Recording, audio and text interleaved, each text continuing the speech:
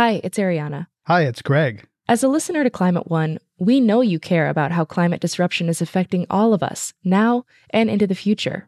I'm guessing you already do several things in the spirit of climate action. Here's another one: giving a donation to us to continue bringing you shows about the causes and solutions to the climate crisis. You can do that at climateone.org/donate. We offer all our podcasts and radio shows for free, but it takes time, effort, and resources to produce new episodes every week. When you give, you'll help us pay for the talented staff, equipment, and materials we need to make the show. And you'll join a group of other dedicated funders and community supporters who keep Climate One on the air. If you're inspired by the guests and conversations we curate, please consider making a gift today at climateone.org/donate. Thank you for your support, and thanks for listening. This is Climate One. I'm Greg Dalton. Together, cement and steel account for about 15% of global greenhouse gas emissions. But look around our modern world, and it's hard to imagine building much of anything substantial without them. Carbon emissions from the built environment is still going up. Buildings are more efficient, but there are more of them every year. Technology exists for making lower carbon cement and steel, but at a premium price. The industry really needs to up its game. They didn't have incentives earlier to optimize for carbon emissions. They were optimizing for something, and that was cost. So how do we eliminate emissions from two of the world's most climate-destroying industries? We have the technology to do that today, so we really need to start thinking about how we scale that deployment. Turning down the heat, decarbonizing cement and steel. Up next on Climate One. Along with aviation, the construction industry is one of the hardest sectors to decarbonize in the global economy. Carbon-negative cement has been talked about for years, and innovations in steel production show promise as well. But is either technology ready for prime time? And what about replacing these materials with engineered wood, which could also store carbon for decades? John Fernandez is professor of architecture at MIT and director of MIT's Environmental Solutions Initiative. I asked him what makes construction materials such a challenging problem.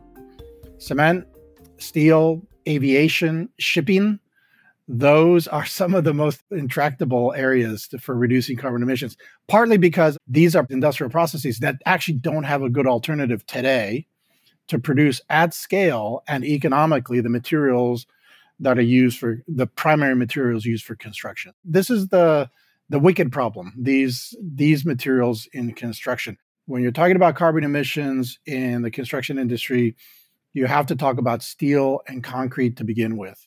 So, for example, every ton of steel produces about 1.85 tons of carbon dioxide. Now, that's coming in steel primarily from the high temperatures needed to process steel. It comes to some extent from extraction activities as well, but the high temperatures in processing are where that's coming from. Concrete, it's slightly different. So for every ton of concrete, you're emitting about a half to maybe 0.6 tons of CO2 for every ton of concrete. And it's coming from two different places. The two places are the actual chemical process of producing cement itself and making that clinker, that's the word for the actual binding material in cement, actually is a CO2 producing chemical process. So actually directly from the chemical process, you're producing CO2. But then also, just like steel, you're doing that in a very high temperature environment. You've got 2,600 degrees Fahrenheit. And of course, to produce those high temperatures, you're burning energy, and there's a lot of emissions coming from, primarily the combustion of fossil fuels to do that. Right. And a lot of consumer-facing brands are doing things to address their supply chain, the inputs, where they get their water, where they get their wood, Forest Stewardship Council, those sorts of things. But here with buildings, isn't consumer-branded buildings. Where's the pull, either the market pull or the policy push to get cleaner steel and cleaner concrete? Yeah, well, so there is certainly both. There's the market pull. So it's very clear that the market is valuing green buildings. And this is not new. In the United States, I was involved in the beginnings of the United States Green Building Council. And in the early days, it was just a few people going to their conferences And the market was the obstacle because you actually couldn't produce a net zero energy building. Amazingly, the market really turned around and is now is very well positioned to supply the devices, the materials, the assemblies needed for high performance buildings and even net zero energy buildings. So there's definitely a market pull, and the market pull goes all the way back to the finance and the tenants. And we see in buildings, in fact, here in Boston, there's a building that's a passive house rated building. It's a commercial office building. It's actually going to be the largest commercial office building passive house in the world. And a passive house refers to the idea that a system of high performance windows, natural ventilation, super insulated exterior walls, and good thermal mass. That means enough mass in the building to retain heat. These things come together as a system and substantially reduce the energy consumption of a building to about 65 to 85%. One of the very nicest things about the passive house story is that the source of heat is the sun, but it's also people and devices like computers. By coming to work, you're actually lending your body heat to heat the space, which gets circulated throughout the space and helps to actually create a comfortable interior temperatures. I know because I've been involved in that building that one of the major tenants signed a lease specifically because it's passive house, because they want their employers to feel good about coming to work. And these days, getting people to go to the office is a major challenge. So there's definitely a market pull, but the push has to be there too. And the push is happening at the international level, beginning with the international level with the Paris Agreement, but then national determined contributions for carbon emission reductions. The built environment has been for decades and remains the low-hanging fruit, the smartest dollar you can spend, primarily in efficiency in reducing carbon emissions to meet your goals, your nationally determined goals for carbon reduction. So there is definitely a role for government push, but as we know, it's not strong enough. Construction has a long way to go. The built environment needs to reduce its carbon emissions by half every decade. And carbon emissions from the built environment generally, from buildings generally, is still going up. Buildings are more efficient, but there are more of them every year. Elsewhere in the program, we'll be talking specifically about reducing the carbon intensity of cement and steel. For those who don't know, what is mass timber and how does this carbon math pencil out? Yeah, so mass timber is an umbrella term. There are actually a number of different types of mass timber. There's a glulam, so this is a type of glue laminated lumber. There's laminated veneer lumber, which is LVLs. There's the cross-laminated timber. Cross-laminated timber is an interesting material because you are orthogonally crossing layers of lumber, I should say. So we're talking 2x4 sized lumber, and they're stacked together, they're glued, and then the next layer is orthogonal to that. It's basically a very large-scale plywood, right? And the fact that you have orthogonal layers means that it's very dimensionally stable and the strength to weight ratio is very, very good. But all of these types of wood fall under an engineered wood label. So mass timber buildings are primarily engineered wood buildings. But there is one other type, which is timber buildings. So we know, just a kind of post and beam timber building where the members are made not out of engineered wood, but out of single trees, right? So you think about, the ski lodge that's made out of post and beam members of wood. That's different from engineered woods. You're saying it's almost said it's as strong as steel. Is it better than steel in terms of carbon? Well, in terms of steel, so the dry weight of wood, of any piece of wood, about half of the dry weight of wood is carbon. So you've got two major elements in reducing carbon emissions. when you're using wood of any kind and mass timber, certainly. One is that you're sequestering that carbon in half the dry weight. The second is that you're replacing steel or concrete. So the amount of carbon that you're sequestering is just half of the equation. The other half of the equation is that you're displacing the cement or the steel that you would be using otherwise. So I hear that, wood is embodied carbon. You said about half of the weight of dry wood is carbon. That's versus steel, which creates a lot of carbon emissions because of the high temperatures in making it. Yet, so that sounds like, okay, wood better than steel. But with deforestation being such a driver of climate change, why would we want to, increase the demand for forest products and drive deforestation? Yeah, I mean, so that's an excellent point. The fact is that's the other side of the consideration that's really, really important, the sourcing of the wood.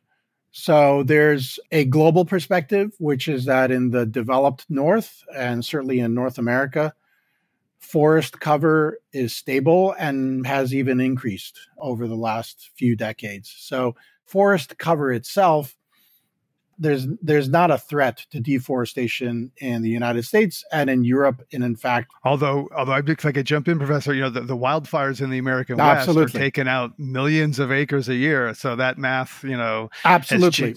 And part of the mass timber story is that the industry is keen to harvest a lot of that dry and dead wood, partly to reduce the amount of fuel in national forests. Certainly, there has been a lot of forest loss by way of fires, but again, over the several past decades, forest cover is relatively stable. There's not a worry of vast deforestation by way of industrial processes. That's a completely different story in the developed South. So in the global South, deforestation absolutely is an incredibly important topic. A good way of thinking about this is that the sourcing in the developed North has to be as local as possible. And I think some of the best demonstrations of this, there's a building in Norway. It's now the world's tallest mass timber building at 18 stories. And the source wood for that building and its mass timber columns and beams are sourced locally from Norway in a managed forest. And that's really the way to do it. You're talking about the global North and South. That raises the equity question. The global North has a long history of, extracting. Some of those economies would be negatively impacted if they no longer were exporting products to the global North. If everything was sourced locally, wouldn't that hurt this? Well, so the next step though on the international trade of wood is managing the sources. So certainly I'm not advocating for no international trade in wood. I'm advocating for managed sources, managed forests that can provide the materials for engineered wood. And I am also just want to make sure that we cover the co-benefit of reducing biodiversity loss. So targeting small caliber trees, small dimension trees is important. Doing that in a managed way, and that can even be done in biodiversity hotspots. Those small diameter trees can be milled into engineered wood. That's one of the benefits of engineered wood. You take those small calibers and you process them, and then you glue them all together into a high performance wood component. That's a completely viable, sustainable strategy. And you can not affect biodiversity in that case. And that can be an internationally traded product. There's no question about that. I think the key is really not only the establishment of robust managed resources, but as with all things, continued enforcement and monitoring such that the resources is sustainably harvested.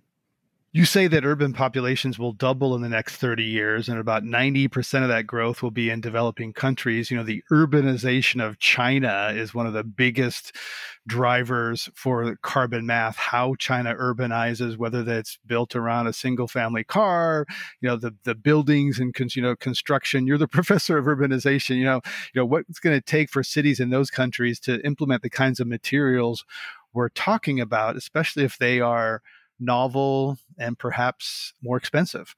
So in Africa, in South Asia, Southeast Asia, there is a real potential for using cellulose materials, and prime candidate there is bamboo and other engineered cellulose products.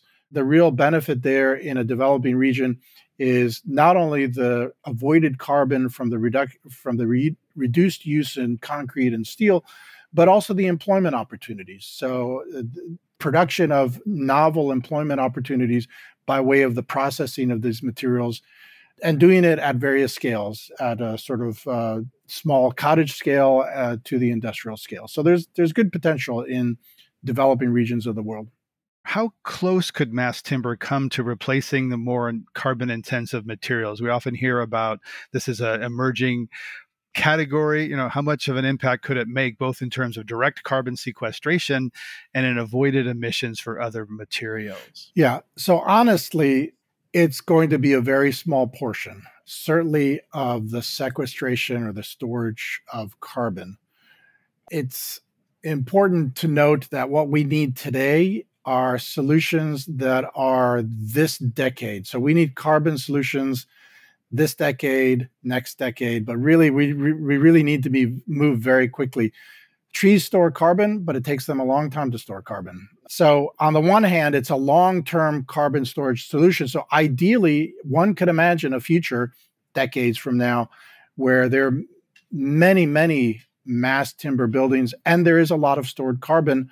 In terms of the amount of stored carbon, it's not going to be anywhere near 1%. It's going to be much less than that, 1% globally. However, as you said, as much of the replacement of steel and concrete and cement that can happen by way of using mass timber buildings, that's really where the low-hanging fruit, that's where the greatest returns will be.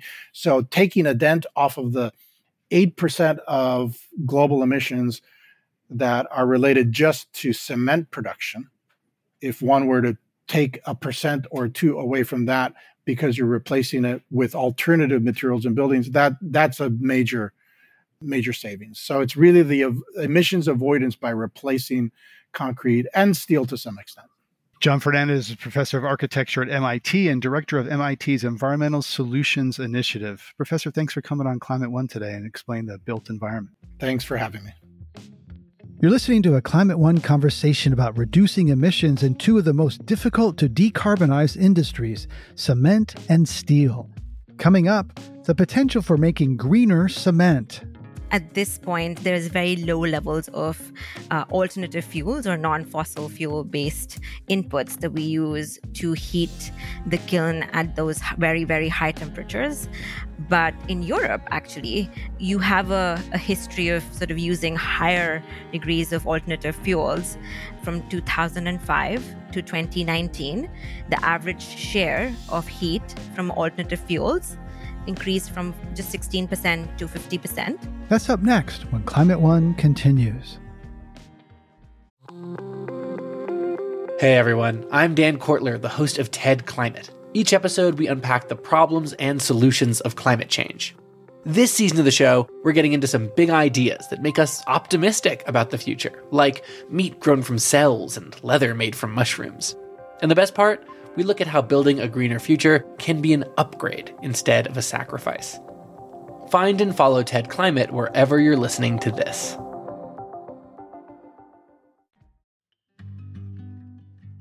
Cement is the second most used commodity in the world after water. It's everywhere, and it's responsible for about 8% of the world's greenhouse gas emissions. That's rising as the world becomes more urban. When I look at sidewalks and highways, I see all that embodied carbon. Radhika Lulit is Chief Strategy Officer of the Mission Possible Partnership at the energy think tank RMI. When she looks at cement, she sees something more. It's hard not to be impressed by the human ingenuity around the substance that's primarily just a binder, but that has something to do with some of the most beautiful marvels of built environment and infrastructure around us. And that potentially underpins development in our civilization. I often ask people about their climate awakening moments, and I've never talked to someone before who went to a cement plant and thought of it beautiful and amazing. And thought, so this is a first for sure. And cement is a thing that is everywhere. I think sometimes people think of it as kind of, I don't know, boring, take it for granted. How ubiquitous is cement in the built environment? It's everywhere around us. And it's the history that I'm most fascinated about, right? Like, this is not something that was just developed right now. You're looking at cement that was developed 12,000 years ago in some shape or form. We had a cement that helped build the Greece and the Roman empires, and subsequently in England, someone came up with Portland cement, which is the most important cement that you use right now. But it is all pervasive. And like I said, one of the most consumed materials in the world after water. So, you see it in the built environment. You see it in our construction of ports, all infrastructure around you, roads. So everywhere you see, you will find cement and cementitious materials. I had no idea it has such a long history. If cement were a country, where would it rank on greenhouse gas emissions? Yeah. Well, it would be the third largest emitter of greenhouse gases, only behind China and the United States. You're looking at around 7 to 8% of global emissions per year, which is quite substantial. And, more than half of these emissions are actually coming from China, which actually is world's largest producer as well. And then the distant second is India, which makes up for like 9% of global emissions with regards to cement and concrete. But yeah, it's too big to ignore. And it's everywhere. And I have climate eyes. Everywhere I look, I see embedded energy in every product that I look around, like, oh, there's energy there and water to make that. When you look at cement everywhere, how does it make you feel? Do you see like, oh, this is so big? Do you feel dread or opportunity?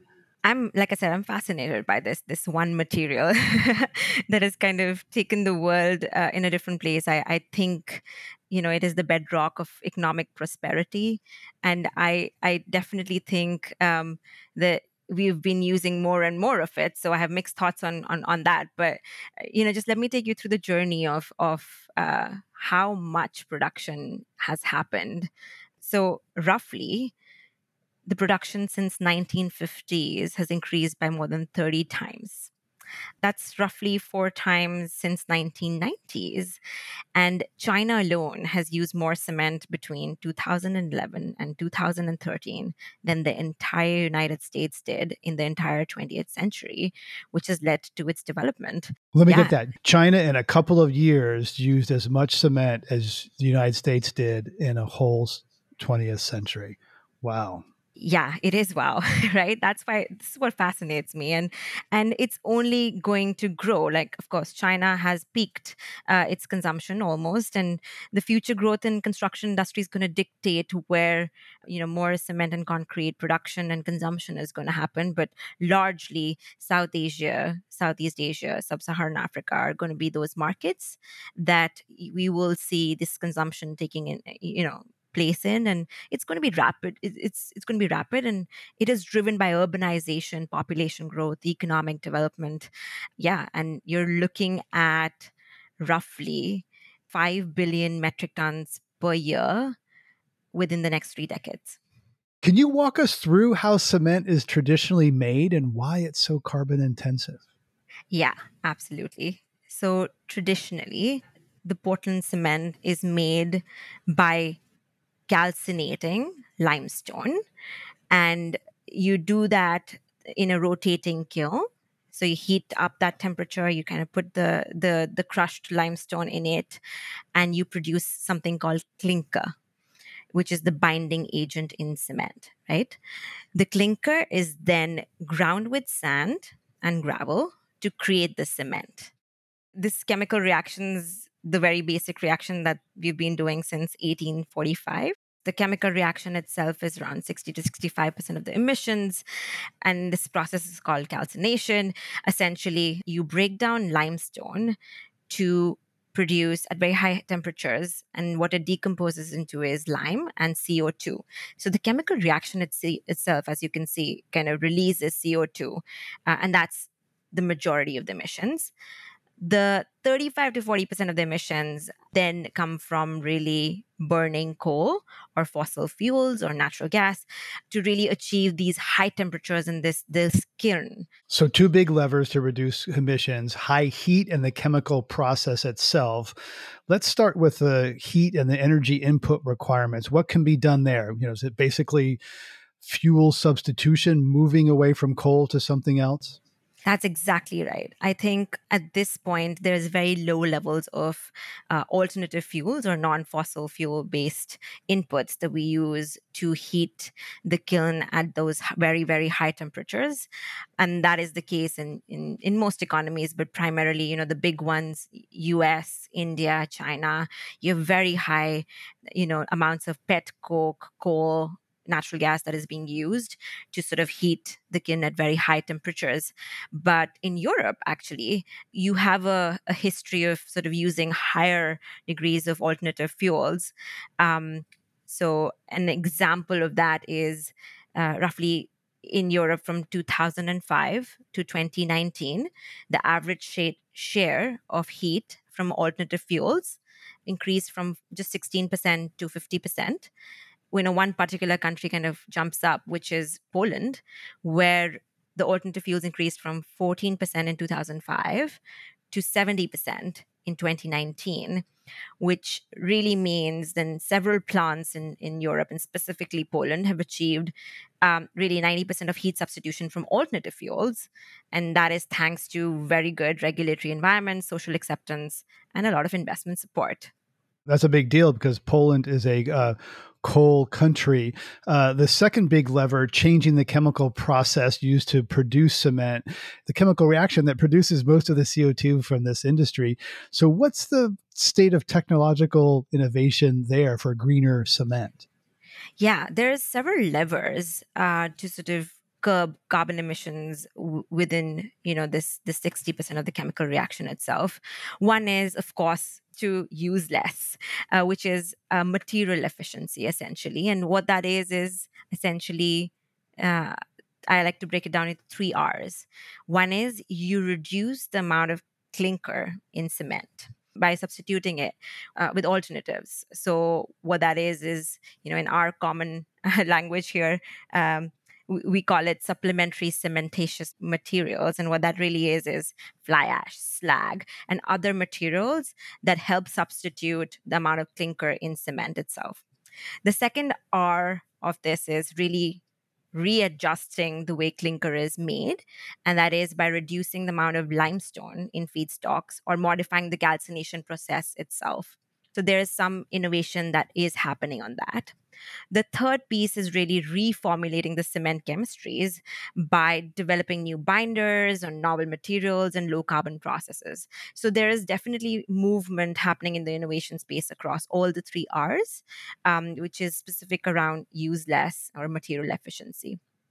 And then the last and the most important lever, which actually, some say could contribute as much as like 40% to the decarbonization story of this sector, is really carbon capture, utilization, and sequestration / storage technologies.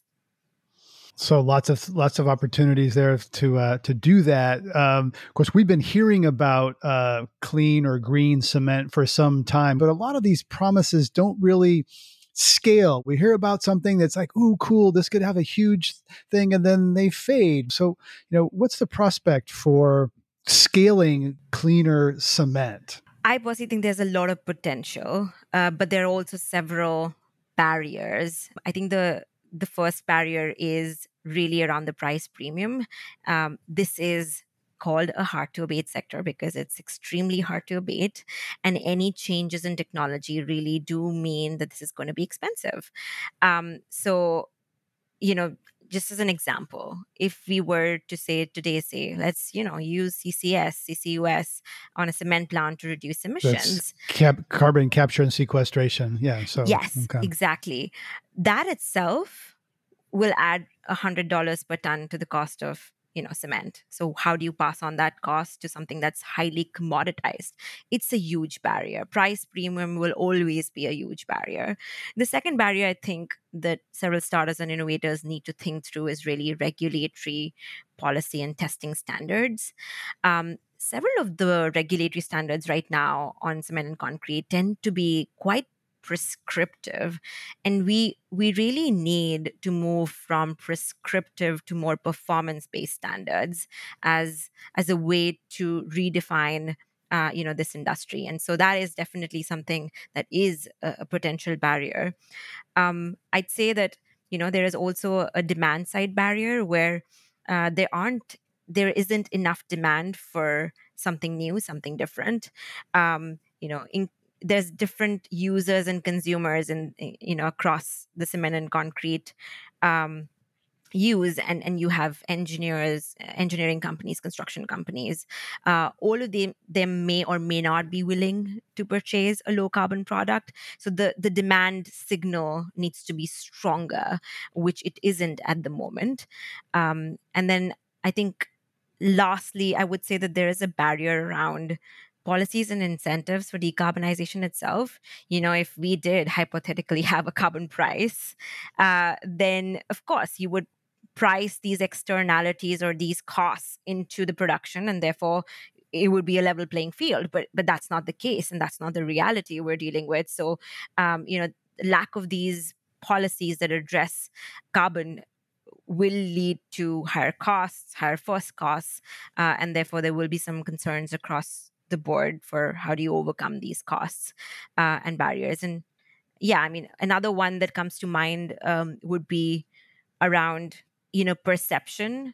There's a lot of perception issues around, is this new cement or new concrete, alternative cement or alternative concrete, really have the strength as the traditional ordinary Portland cement? And that is something that will always be challenged. And so how do we overcome that perception barrier as well, with data, with more information out there? It's really important.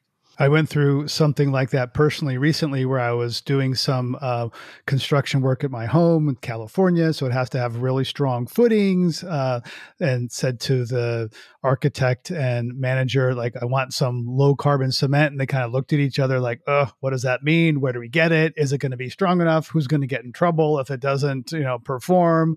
And eventually, and they think they found some with fly ash. But thinking on broader scale, I'm thinking of some things like LEED buildings, for example, where there's kind of a consumer facing, where large corporations say, we want LEED gold or platinum buildings.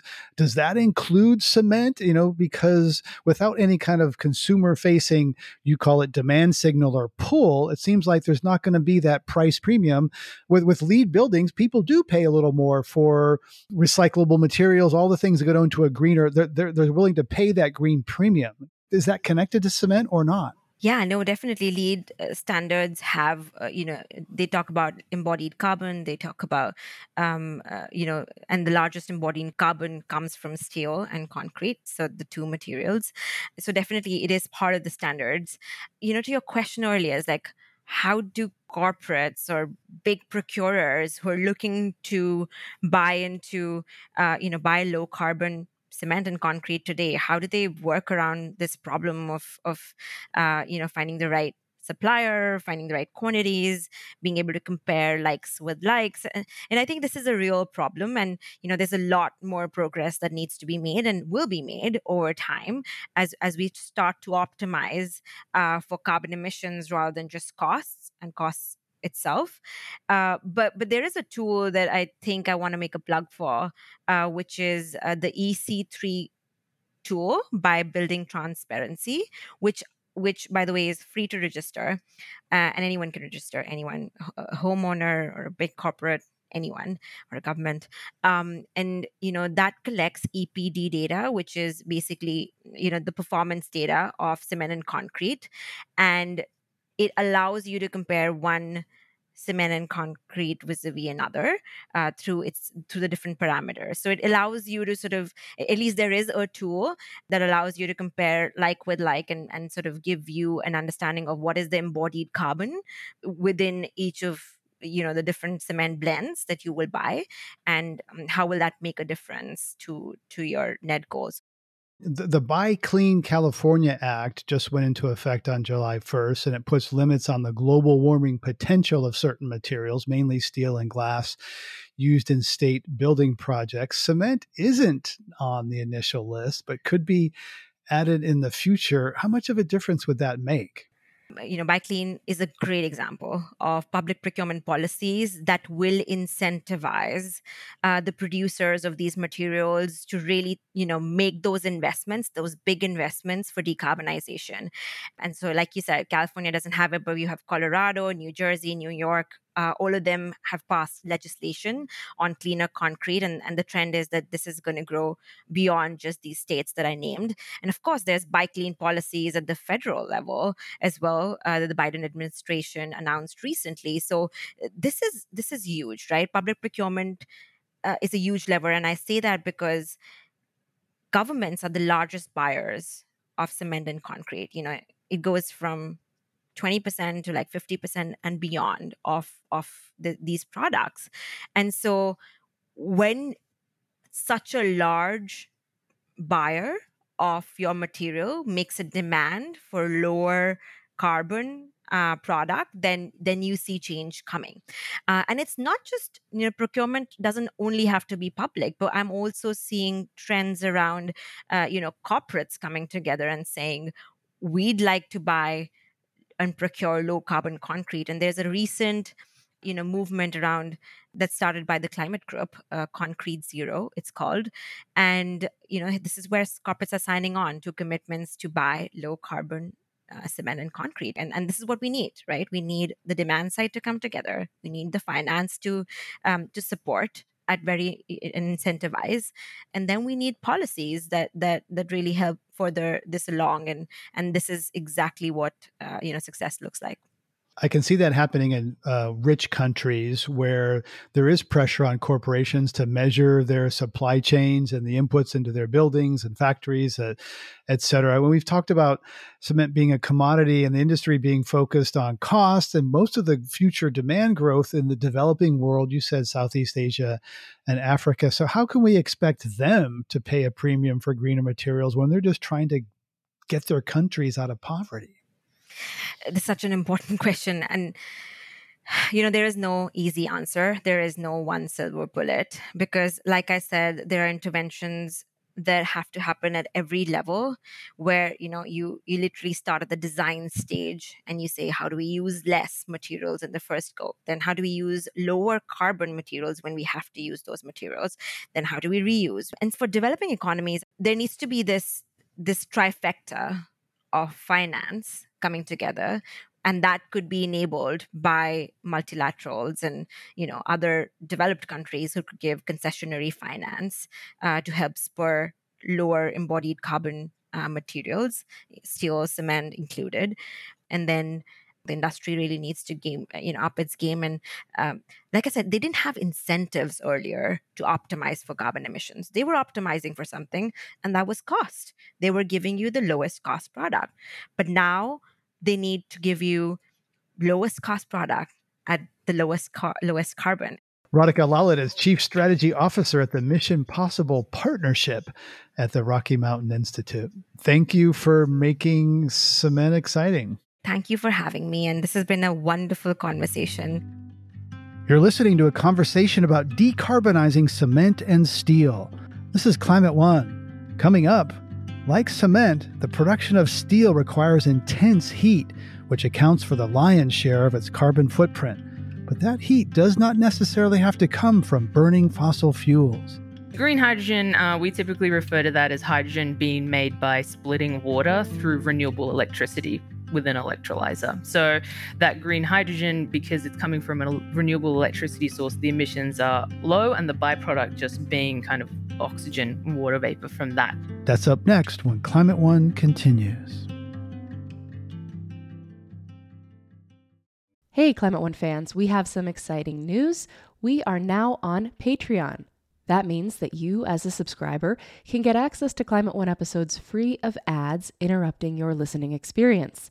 For just $5 a month, your Patreon membership also gets you access to our Climate One Discord channel, where you can discuss the episode with other Climate One fans and begin to build your own climate community.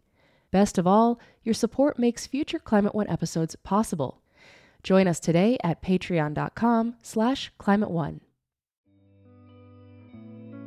Steel is surprisingly recyclable, but we can't use recycled steel for every application. To make primary steel, one needs high heat to reduce the iron ore into iron. Chatu Gamage is manager of climate-aligned industries at the energy think tank RMI. She explains that when cooked coal, or coke, is used to reduce iron ore into iron, that chemical process itself emits even more CO2. The process of turning iron ore into steel actually makes up about 7 to 8% of global emissions. And that iron making part is the carbon intensive. So to dive a little bit deeper into that, that's really due to the coke use, or coke is also referred to as, cooked coal. And that's used mainly for high heat purposes within the blast furnace, as well as a reduction agent. So the main ingredient in steel is iron. And to get that iron, we need to first reduce the actual molecule, which is iron ore, extract that oxygen off. So you're left with iron, but you also then, because the carbon binds to the oxygen, you get CO2. And so that process will need high energy sources and a reduction enabler. And those options exist, and we need to kind of accelerate that a little bit further. So what are the pathways to, perhaps, changing that manufacturing process?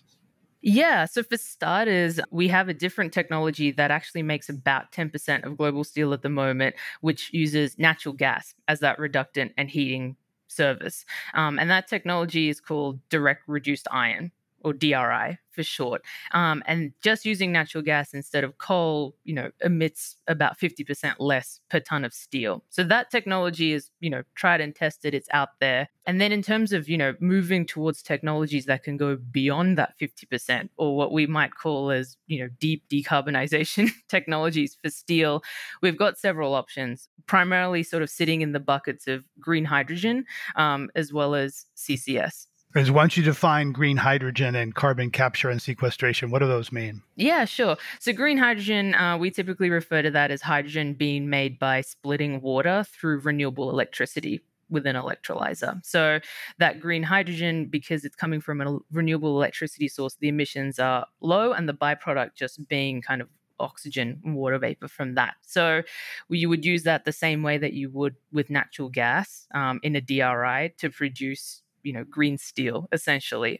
And there's a few pilot plants that we can talk about that's doing great work in that region. And CCS is carbon capture and storage, very similar to carbon capture that's used in power plants at the moment or refineries, and exactly the same type of technology where you would place that carbon capture on top of, emission point sources along the system, and you really have to then think about storing that carbon, or if you are utilizing that carbon, and that will have impacts towards what the footprint of the steel will be.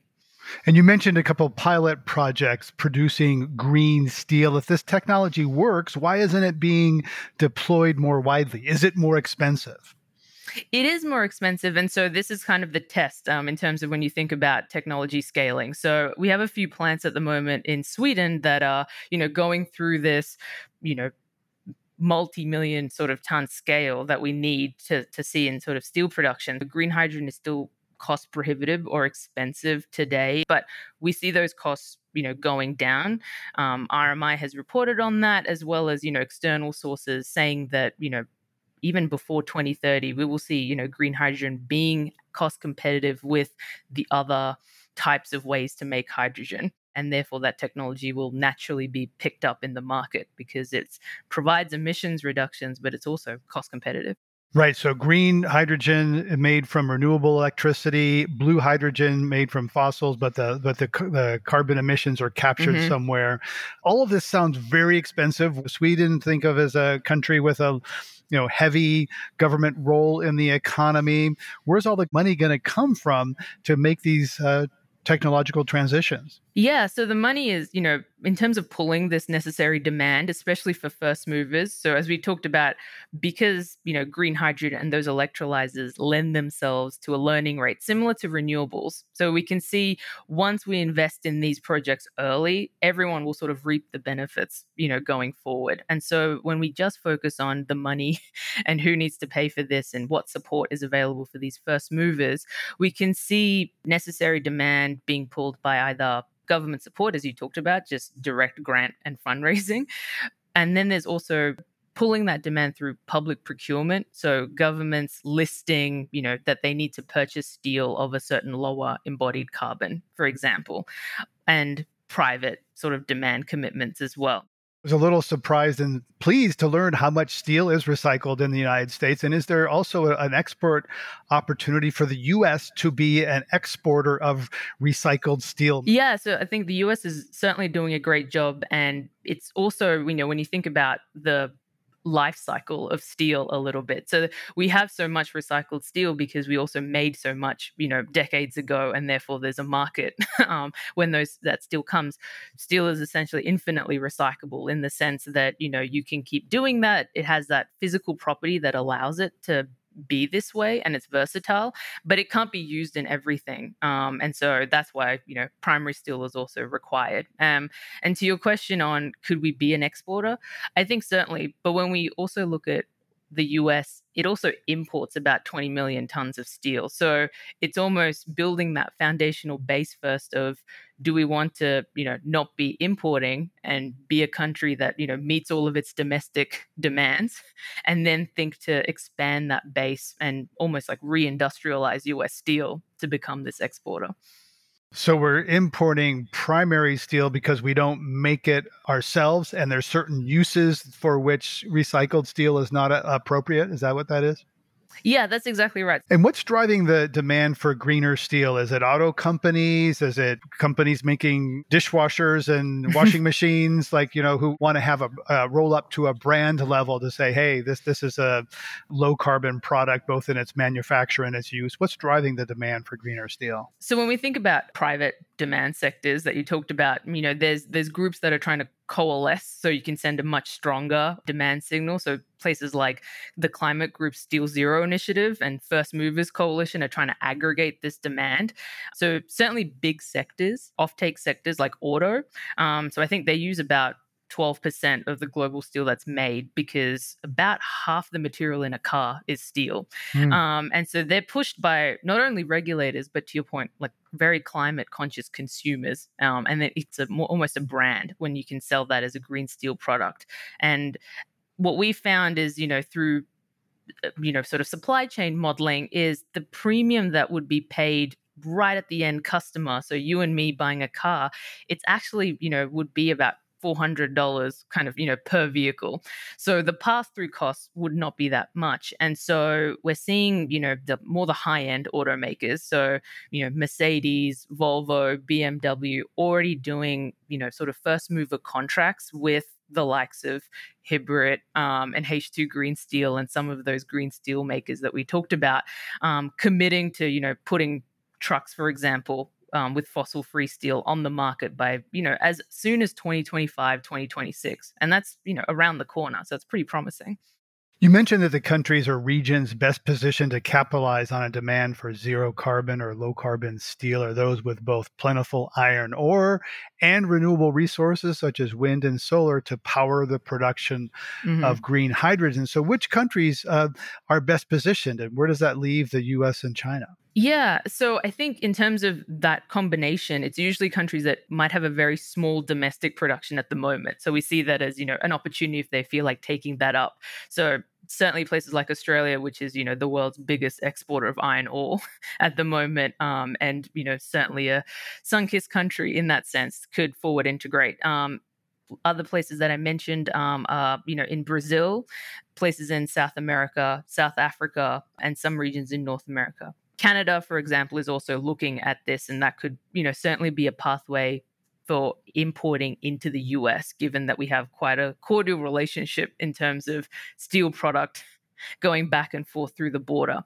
Where does that leave the US and China is I'll tackle the US first. So we talked about the US being quite different in the way that its steel is, assets are built up. We have a lot more EAFs, so ability to recycle. So EAFs being those electric arc furnaces. 70% of US steel is made through those electric arc furnaces, but the emissions number is flipped. And we have, obviously more emissions coming from the primary production. And so a chance for that to build on regions in the US like West Texas, or the Central Plains, essentially, where high wind capacity, and there is iron ore mines right here in the US that are utilized for primary steel up north as well. And so we see that happening, but it might change the way that where primary steel is located. And so government support is needed to think about those existing communities, right, in the Rust Belt. And how do we support those communities to either, accept new green technology into that region, or think about, either having to move some of this production to where low-cost hydrogen can be made. And while hydrogen is one piece, you also mentioned methane gas as a substitute for coal to achieve the high temperatures needed. There's quite a debate, as you know, in energy and environment circles about methane gas as a bridge fuel. Is it better than coal? No, so where do you come down on, you said what, 50% cleaner using methane gas than coal? Sounds like a good deal, but other people might say, no, we shouldn't, lock in more gas infrastructure because it's not what it's promised to be. Yeah, for sure. And also given the point that we see, green hydrogen becoming more competitive or as cost competitive with blue hydrogen, within this decade, it sort of doesn't make sense from that aspect as well. But, certainly places like Texas and Pennsylvania in the US, as well as, other regions of the world that are so natural gas, heavy and have all the infrastructure and everything's built out. It seems to, as you say, it would make sense and it's a nice story. But when we think about the life cycle emissions, methane being a highly potent, global warming potential of over 84 times that of CO2, it's very crucial that the natural gas that is, supplied to make either blue hydrogen or, this other form of steel in DRI is the lowest it can be. And that could be through, getting certified natural gas, for example. And so those mechanisms exist that a buyer can be sure that every bit of the supply chain is as low emissions as possible. On the other side of the house is making sure that the actual capture on the CCS also achieves, a consistent high capture rate. And so most of the existing projects of CCS in power, for example, are achieving high capture. But in terms of other industry, it's, really kind of falling to around 60 to 70%. And there's only one CCS commercial project for steel at the moment, and that is actually in place in Abu Dhabi. That capture is being used for enhanced oil recovery.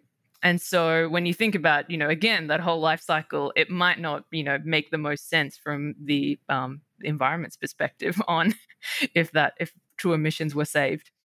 Chatu Gamaj is manager of Climate Aligned Industries at the Rocky Mountain Institute. Chatu, thanks for coming on Climate One today. Thanks. Happy to be here. On this Climate One, we've been talking about decarbonizing cement and steel. Climate One's empowering conversations connect all aspects of the climate emergency. To hear more, subscribe to our podcast on Apple or wherever you get your pods. Talking about climate can be difficult, sometimes depressing, and it's critical to address the transitions we need to make in all parts of society. Please help us get people talking more about climate by giving us a rating or review. You can do that right now on your device. You can also help by sending a link to this episode to a friend. By sharing, you can help people have their own deeper, informed climate conversations. Brad Marshland is our senior producer. Our producers and audio editors are Ariana Brocious and Austin Colon. Megan Basilia is our production manager. Our team also includes consulting producer Sarah Catherine Coxon. Our theme music was composed by George Young and arranged by Matt Wilcox. Gloria Duffy is CEO of the Commonwealth Club of California, the nonprofit and nonpartisan forum where our program originates. I'm Greg Dalton. Hey, Climate One fans. We've all gotten used to a subscription model for paying for the things we really value. Here at Climate One, it's no different. We produce this show every week for free, and now we're offering you an opportunity to get our show free of ads.